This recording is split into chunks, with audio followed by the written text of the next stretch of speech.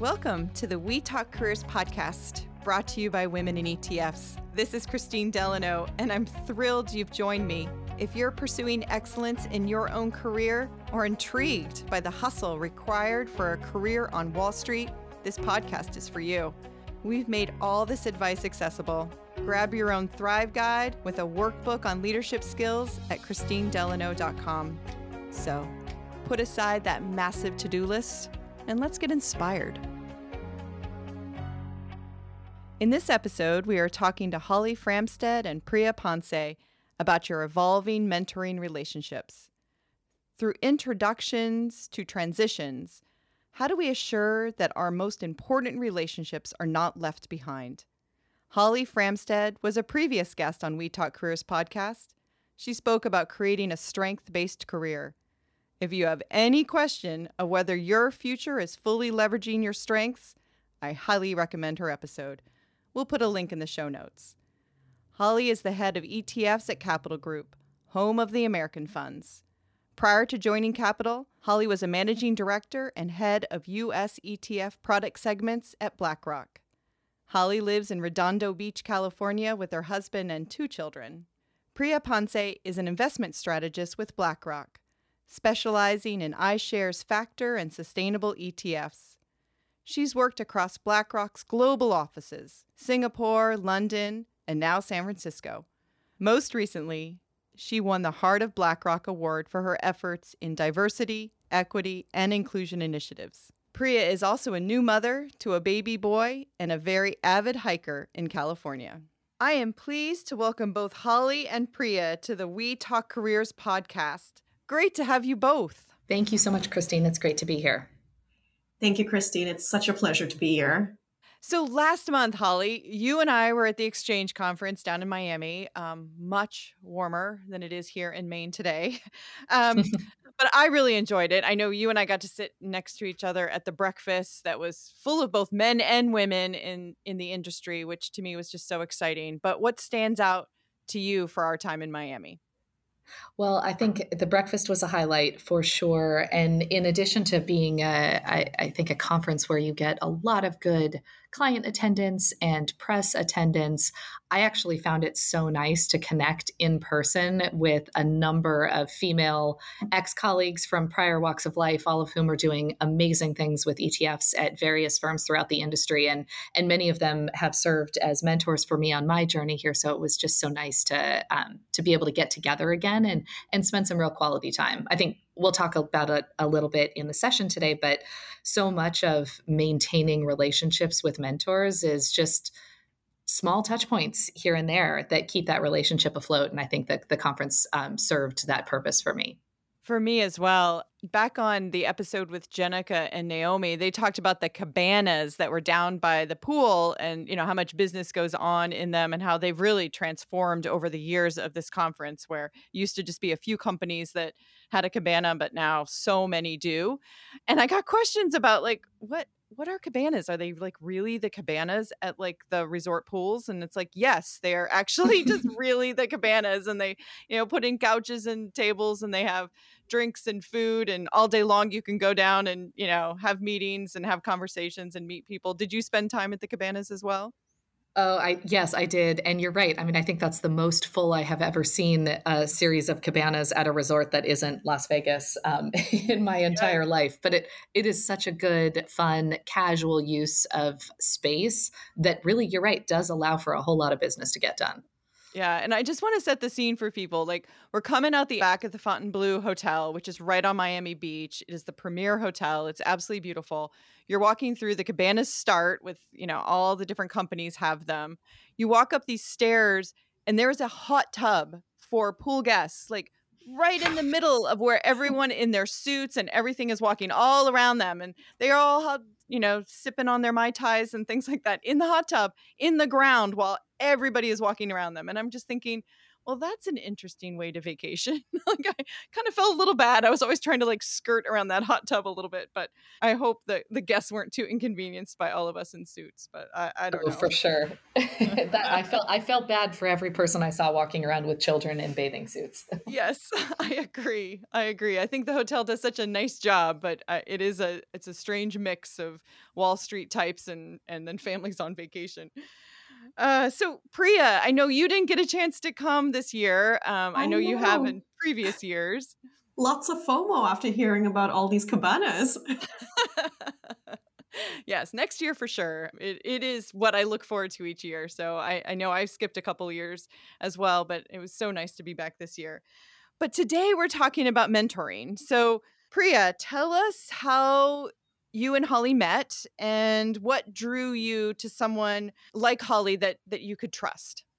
Absolutely. And firstly, thank you again for having me, Christine and Holly. I feel absolutely humbled to be on this podcast alongside such incredible and accomplished women. To take us back to when I first met Holly, I was living in London, working in the hedge fund industry in BlackRock, very keen to make a career pivot to the ETF world, recognizing it's the future. I also happened to be in a long distance relationship with my now husband, who's based in California. Given this was sort of an arranged Indian marriage, we knew we needed to figure our physical location. So all this led to me applying for a role in Holly's team in San Francisco, where she was the head of US factor ETFs in BlackRock at that point in time. Our virtual interview had a very natural chemistry. I was very honest with her with the reasons I was taking on the role, which were both career and personal life motivated. And she was, on the other hand, trying to understand my strengths and what drives me. I truly feel lucky that I got a role in her team and also had the realization later on that Holly represented a lot that I was aspiring for. She was leading a team, her fashion was on point. She was a key leader in our women's network and also a mother of two. And, these were, I would say, some of the visible characteristics that made me feel very fortunate to have a role model within my team who was physically there. But I think more importantly, there were moments through our journey that really deepened the trust. The first being the way she manages and builds her team. She has a constant eye on building people's strengths and also matching work according to that. Christine, I know StrengthsFinder has been mentioned by many leaders on this podcast. In BlackRock, Holly was literally the walking and talking strengths implementer.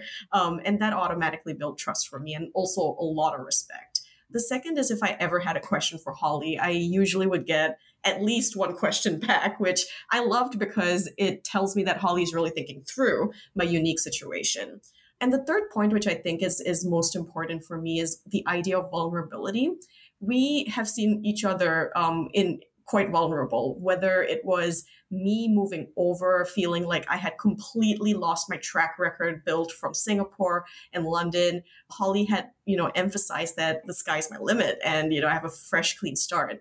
Or whether it was from Holly's side when she shared a really powerful story during one of our offsites about her humble beginnings that brought her to the industry. Sometimes I feel moments like that really create a lot of depth in relationships. And on my hand, not forgetting, I experienced a lot of my key milestones in life because one fine day, Holly decided to take a shot with me. Thanks to her, I've gotten engaged, I've gotten married, bought my first home. To a certain extent, even my son's existence is attributable to her. So naturally, lots of gratitude and respect flowing in Holly's direction. Wow. Well, before we get to Holly, I'm sorry, I just have to pause here. So there's like two things that are just like dinging in my head right now. One of them is I've got a 23-year-old and a 21-year-old, and the 23-year-old lives in Nashville. And so she's always regaling me with these dates that she goes on with musicians and actors and business guys. And I don't know any of them. I know the values we raised her with. I know the kind of person she is. And I've never really thought much of arranged marriages, but right now I'm like really keen on it. So maybe take us, just give me a few sentences on what that was like for you. Cause I want to be a student. Absolutely. So a very traditional arranged marriage in the Indian community could be actually not even knowing that person and just, signing up for a commitment, a marriage commitment on the premise that you will uphold the marriage, whether anything comes your way. Things have evolved over time. You do have a little bit of dating. And in that courtship, you do get to know the partner. There are some characteristics that allow you to really dive further into what you seek in a spouse. And I think what really helped us was going into this relationship knowing that the end question was, am I going to get married to this person, and not playing games with each other?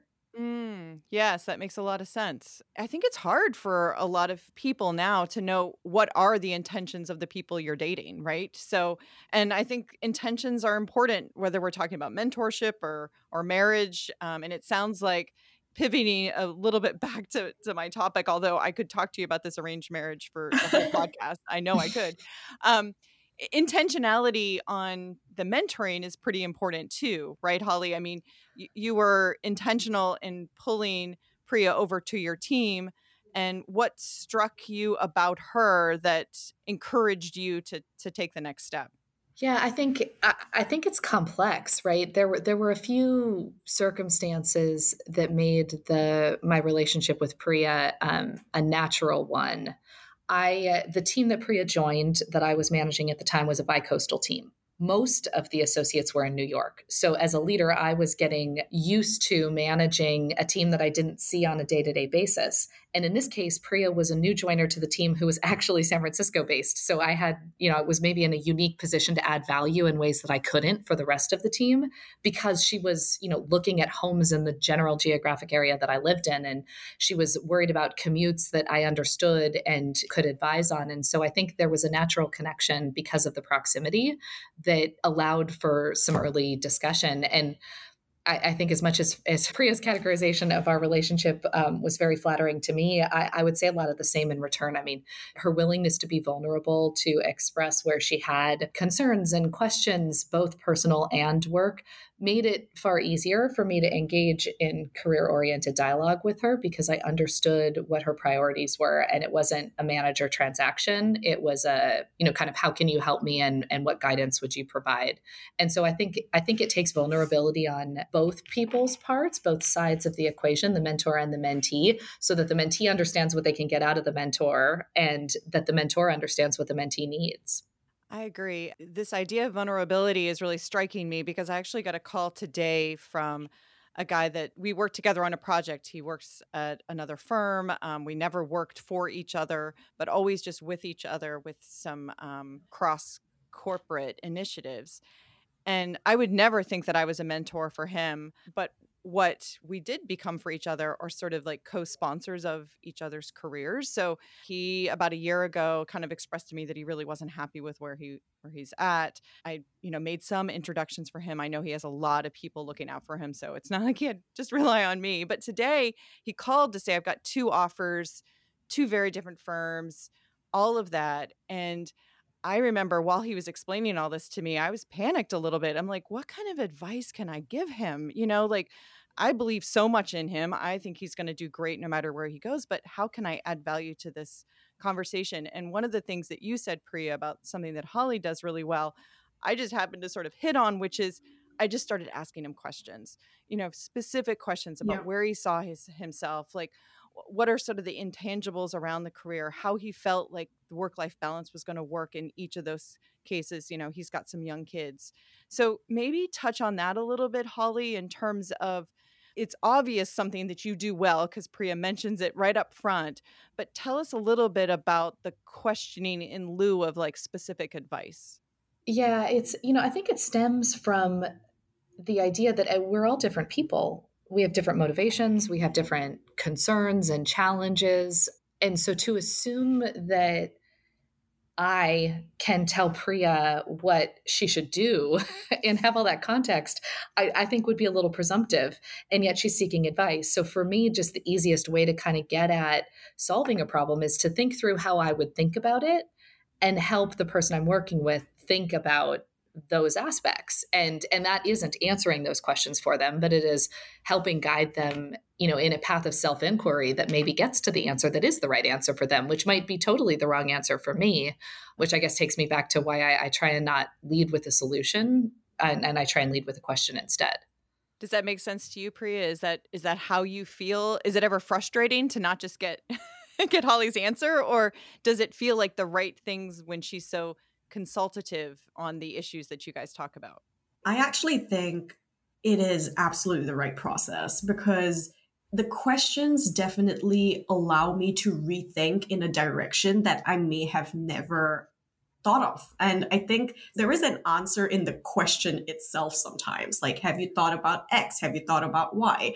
And that really allows me to deep dive into areas that I may not have ever considered. And at least for me, the way that I have approached Holly is never to go with her with something half baked. Also, because I know that, there are going to be questions coming my way. Technically, nothing wrong with that, but it's a relative game. Relative to the rest of the board of advisors that I have in my life, I see Holly as the final deal. She is the closest and most successful industry expert in my life. So now that I know her style and the way that she questions, it almost forces me to anticipate some of the things that she may consider. And it forces me to understand what I personally think about those dimensions. So it's quite a reflective process once I start trying to get into Holly's head. Well, and Christine, maybe I'd add there too, if you are someone who's working with a mentor that is this way, and you don't want to be bombarded with a million questions, and you do actually want to, brainstorm and troubleshoot. I think maybe a way to approach that dialogue is, how should I be thinking about this? What are some questions I should be considering? Because then you invite the questions that are going to come, but you're open about the fact that you don't have answers to them, and you're looking for a framework, not a solve.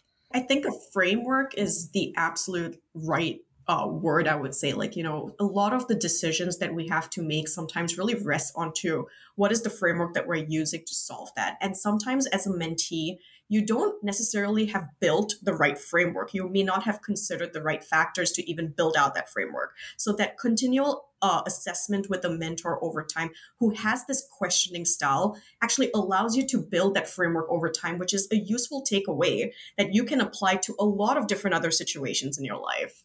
So I really like this idea too of understanding that it is what you're building, this framework, right, Priya? And because it could be intimidating. You're going to, sit down with someone for advice. The questions are going to come. You don't have the answers quite yet. But Holly, I love the way that you framed it with maybe coming in and saying, what questions should I be asking? So that way you've sort of taken yourself off the hook for having to answer them during the conversation, right? Like jotting them down, taking them away. And as you talked about, Priya, that idea that you're sort of assembling your own framework that you can start asking those questions of yourself the next time you have this kind of looming question or looming opportunity in front of you. Absolutely. I do see it as a very consultative process rather than interrogative. It's consultative because if you don't have the answer, you can easily take it away and be honest with yourself. So it's been nice to have a consultant of your career that guides you through it. So, Holly, now that you've moved from BlackRock to Capital Group, how has your relationship changed? And, it must look a little different now that you're not actually, working together day by day. Yeah, it is. It's funny though, as Priya and I were talking about this dynamic in advance of this session, I think it's not as different as you might expect. I think there are a few flavors that feel different to me in how I approach conversations with Priya, but given the nature of our relationship, there's not often times where we would be talking about state secrets, such that, we feel like we have to modify what we ask of each other. I think one dynamic that has shifted is I am no longer Priya's manager, which means that I can approach career dialogues in very different ways. Because, as much as I would try to not have a vested self-interest in advice I would give Priya, that relationship, may have meant that she couldn't approach me with some real career questions because if she, you don't talk to your manager about wanting to leave their team in most cases, if that's how she felt. And so I think that the ability to just have a really open conversation about any topic when it's not a manager and an employee relationship makes it a lot freer and a lot easier. I think, one aspect maybe where it's harder is that I'm not in the day to day anymore. So if Priya has a question that is around like a specific aspect of relationship navigation or how to approach a difficult conversation in the office, I can't provide advice because I'm so far removed at this stage that it might make it difficult for me to even weigh in an informed way. So I think in many ways it's freeing when you aren't at the same company. And in some ways it means it's handicapping simply because you don't have the same background knowledge on specific topics.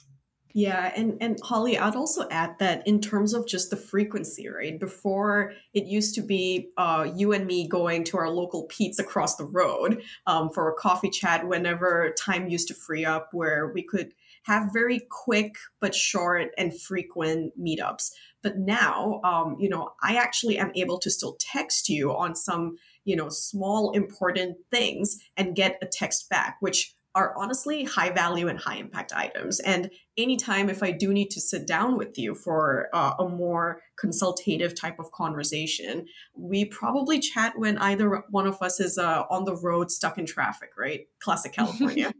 Yep. Indeed. Yeah, I think you're right. And that's where I go back to the exchange being so helpful for me from just a maintaining relationship standpoint. I think once you have relationships established with a mentor or a colleague, little infrequent communications on a fairly regular basis are so helpful at maintaining that relationship. And it can be a text. It can be a quick back and forth. Hey, do you have time for a quick question? Or, can I set up time with you to talk through a thing? I think it's important to be clear about how much time you need when you aren't seeing the person on a regular basis. But sometimes it's once or twice a year maintains a relationship that you've had for a long time so that it's there when you need it. And I think we underestimate just the power of hey, I saw this in the news, thought you'd be interested. That doesn't have to be a conversation, but it keeps the relationship alive. And can I just say that photos go such a long way at those like small, infrequent interactions? Again, contextualizing for Holly in my case, because, a lot of things in my life I attribute to her. I've been dropping photos of my little child over to her every now and then. And that itself forms a little basis for that constant connection that is in a way removed from work. But anytime that I do have a work related question or a career question, I still have that opportunity to come back to her on. I love that you said this. So I just had a friend. I think this is actually like a study. So she was reading something somewhere that basically said you should drop pictures for your husband or your spouse or your boyfriend, girlfriend, or whoever, like 15 times a day, because you need to get your image in front of them with all the other things they have going on, and it like increases Wow. their lovingness to you. And so she was like dropping pictures all over the place to her husband, and just whatever she was doing, she was cooking something, she's driving, like, I don't know, 15 times a day, but I don't even do it once a day. I don't know, I do it once a week, and I was thinking, oh, I guess, he's looking at, my husband's an architect, he's looking at images all the time. And I'm like, yeah, I guess sneaking in, maybe I'll try it once a week, like, here's a picture of me, remember what I look like. I don't know. He sees me every day. Christine, it's an interesting point because it's something that my husband and I have discussed. Like, it's valuable in a relationship to know that you're being thought of. And yes, in your spouse relationship, like, you should let your spouse know that you think of them a whole lot more frequently than maybe you need to with a mentor, but it's the same concept. It's dropping a little note of, I'm thinking about you right now. Hope all is well. That doesn't have to be, a detailed conversation while you're in meetings throughout the day, but lets the other person know that you remember them, that you care, and that they're important to you. It's just a whole lot less frequent, obviously, when it's a mentorship. One of my motives for doing this season on We Talk Careers podcast with mentors is because I get all the time folks basically saying, oh, I wish I could do this. I, don't have enough time. Or people asking for me to mentor, and I'm, trying to find people that may be better aligned to the goals or aspirations or personality of the folks that ask me. And it's sometimes hard to find people that are willing to sort of invest time in others. We all have a very limited amount of it. But I've noticed over the course of my career, the people that have invested in me and the people that I invest in, it changes the way that I view my own career. It, changes everything about who I am, growing empathy, growing gratitude. So maybe give some practical advice to those out there that may be reluctant or maybe haven't had the greatest experience with a mentoring relationship that never kind of got off the ground. What practical advice do you have for listeners? So, Priya, maybe I'll start with you. Yeah, I would say, given that if the mentee is struggling to take that relationship off, I would assume that it's not yet a well oiled relationship. And to me, that means that the frequency of the interaction does need to go up a little, meaning you need to get in front of the mentor more and more, but without being as annoying. So natural ways that I've found to be useful would be, dropping a news article or flagging an area of interest that the mentor may be connected to, or actually even getting part of the same networks. If it's an internal network, like being part of the same network that they're interested in and volunteering for their committees, it builds a natural bridge on a day-to-day basis that you are almost setting aside a project that the two of you could work towards together. And the other thing is, if let's just say if it's a mentor out of work, setting up a Google search. I think I learned this tip from you, Holly. Setting up a Google search on, what they might be up to, because if they have been mentioned in the news or in any industry magazine, you can easily circle back to them and be like, congratulations, I see that you're doing X, Y, and Z. Yeah, even LinkedIn, I think is an easy way to maintain touch points. And I guess I would go back to, don't assume that a mentoring relationship has to be time consuming. Certainly not for a long time. And I think where I've really struggled is where I have been placed in mentor situations, usually as the mentee, like you're assigned to someone and then left to your own devices to figure out why this person is the person that you how can this person add value for me? What are their superpowers that I should lean into? That takes a while to establish an understanding and a rapport. And sometimes there isn't a whole lot of commonality. And then you just understand that that's not going to be the solution. But I think where you do find a relationship, it's easy. It should be quick and simple to maintain it with some of the suggestions that Priya has had, and things like LinkedIn or, hey, are you going to go to this conference in Florida? Even if the answer is no, you've still made contact and there's still an opportunity to have a short back and forth. So I think don't let fear get in the way of trying, because it doesn't have to be involved as it feels like. Makes a ton of sense. So let's take both of you back before sort of establishing this relationship and really thinking about the people that are in your life that have influenced you. For those that are perhaps younger in their careers, just looking at the idea of mentorship, what is something you wish you'd known about your network or about mentoring earlier on in your career? Or maybe you guys have always known it and it's just the rest of us who had to kind of catch up. Not an expert here. Yeah, I'm happy to start. So I'm going to take it to the concept of the board of advisors, because I feel like for so long in my career, that felt like this weird, opaque thing that senior, seasoned professionals would say that meant nothing to me. And at the same time, that's when I was, at a point in my career where I would struggle with how to establish a mentorship relationship. And in hindsight, I think it's because I was thinking about it totally wrong, because I failed to appreciate and understand the concept of the board of advisors. And so for me, and what I wish I had known at the time, is it's super easy to establish mentorship, or it's far easier, I should say, to establish mentorship relationships when you know why you're reaching out to the person, when you identify a specific thing that they're good at that you need to get better at, or a specific situation you've seen them navigate well where you'd like advice on, perhaps you're facing that same situation. Those little touch points might be different for everyone. I think it's a fallacy to say a mentorship relationship is all encompassing across all of the things you might need to address. And that's what is hard to set up. So I wish I had known earlier that I should find people who are really good at the things I'm struggling with and reach out to them, perhaps just on that one narrow thing, and it might be fine. And over time, you add those superpowers to what is a board of advisors. And so a mentor is not one thing. I think it is a lot of people.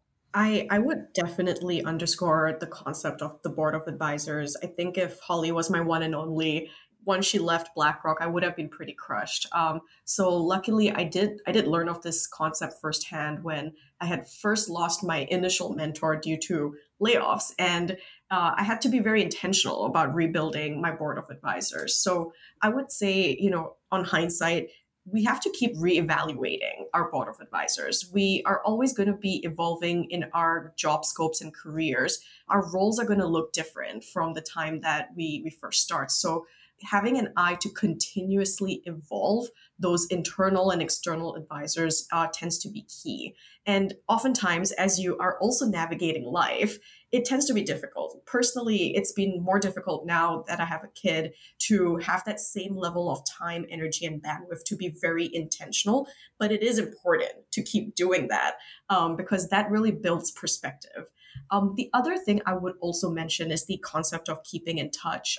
I've been in the industry just a decade. I know it's just a fraction of both you ladies, but even in that decade, the amount of incredible people that I've come across is huge. Finding a simple way to keep that organic relationship going is key. And as a Singaporean living in the U.S., I found the concept of holiday cards new, and it is such a beautiful way of updating those in your lives through a very simple postcard. So far, I've actually been sending those cards to my work relationships, and whoever I've asked for their addresses, they've always been very forthcoming to provide them. So I would suggest that as a good tip too. It's an easy way to stay in touch with people that are important in your life. I agree. I send holiday cards as well. So, Priya, I will be asking for your address because I would love to stay in touch. That would be my honor. I really do love it. And I think this idea of being intentional about it, I'm so appreciative of people that are intentional with me because sometimes you don't always stay in touch with everyone you'd like to. So it's nice when it's, both sides are trying to do it because there's just so much busyness. There's just so much noise in our world. So such a great reminder. And maybe people can just take a moment after this podcast to think about ways that to keep in touch and perhaps folks that they haven't reached out to, because I think people would love to hear from you. So our last question, which is just, again, mind-boggling to me. I've so enjoyed this conversation. I'm a writer and a reader, an avid reader. I love the bookshelf that we are building on this podcast. So tell me, ladies, maybe Priya, starting with you, what are you reading and why would you recommend it? Absolutely. I love to read. And right now, the book that I'm on is called Time to Parent, which I highly recommend for all new parents. I try my best to do things as efficiently in life as possible, and that includes raising a child. This book attempts to break down the definition of parenting into an acronym called PART, which stands for Providing, Arranging, Relating, and Teaching. One of the insights that I gathered is that providing and arranging tends to be invisible tasks to the child. Lots of women tend to fall into this category, apparently, while relating and teaching are more visible tasks to the child. So the author urges, all parents to try to have a balance across visible and invisible tasks, which I thought was a very useful takeaway for me. I love that idea. I hadn't really thought of it that way. So the idea that you really want your child to see you and see your strengths and see your love in both tangible ways as well as sort of behind the scenes to give them security. I've never really thought of it that Exactly. way. Yeah, that's excellent. What about you, Holly? Well, I'm pleased, Christine, that this time you asked me this question. I have a book, and I will say I am reading a pleasure book called Salem Falls. I don't know. I picked it up in a little free library. Not a whole lot to report there. That's Jodi Picoult, right? Yes. Yes, she was the first author when I reached out when I first started writing, and I just sent her an email, and she was the first author I ever did that to, and she got right back to me. And over the years, she has answered any question that I had on craft and everything else. So I'm a big fan of her. So all of her books That's I've amazing. read. She is a Yeah. mentor. Yeah, sort of. I don't know if she knows it, but I know it. That's all that matters. That's all that matters. The other, and I think probably more salient that I'm reading right now is The First 90 Days. So I'm in the middle of a role transition, and this is a book that I just continuously come back to anytime I'm experiencing a major transition with work specifically, though I think it could apply to more than that. And I just love that it establishes a framework of stakeholder mapping and identifying the relationships that you need to build, reinforce, or newly establish when you're taking on something new, how you think about interacting with your team. And I think importantly, how you set and agree to measures of success. So, one of the key principles is after 90 days, like what does success look like at the 30, 60, 90 day, 6-month, 1 year mark? And I just find it really helpful when you feel overwhelmed to ground yourself in nearer term milestones and quick wins so that you can build credibility and build the confidence that you're actually progressing toward what you want that kind of end state transition to look like. Right. And instead of just looking, I love that it's a balance, right? You can look at all those quick wins. You can celebrate them if you look at them as milestones. And you can also be just kind to yourself, not to assume too much movement or too much success in a short amount of time. So I love that idea of just, taking a breath with each of those milestones after a transition. So we will be adding those books to our show notes. Thank you so much, ladies. And thank you so much for your time today. This has been such an enlightening conversation, and I really appreciate it. Thank you, Christine. It's been very fun. It's such an honor to be here. Thank you for having us. Of course. And you gave Priya and I a reason to reconnect and have a lengthy conversation. So exactly. Super helpful. Always want to be helpful. Thank you. And thank you, our listeners, for spending your time with us. I hope this is not just information, but you let it be transformational in how you think about your career. I'm rooting for you. To find out more about diversity, opportunity, and events in the exchange-traded fund industry, please visit womeninetfs.com. And while it lasts, be sure to grab your Thrive Guide on becoming the leader you want to be. You can download it at christinedelano.com. If you haven't subscribed to We Talk Careers podcast, please make sure you do so. And if there's a topic you'd like us to tackle, let us know. All links are in the show notes. Thank you for listening.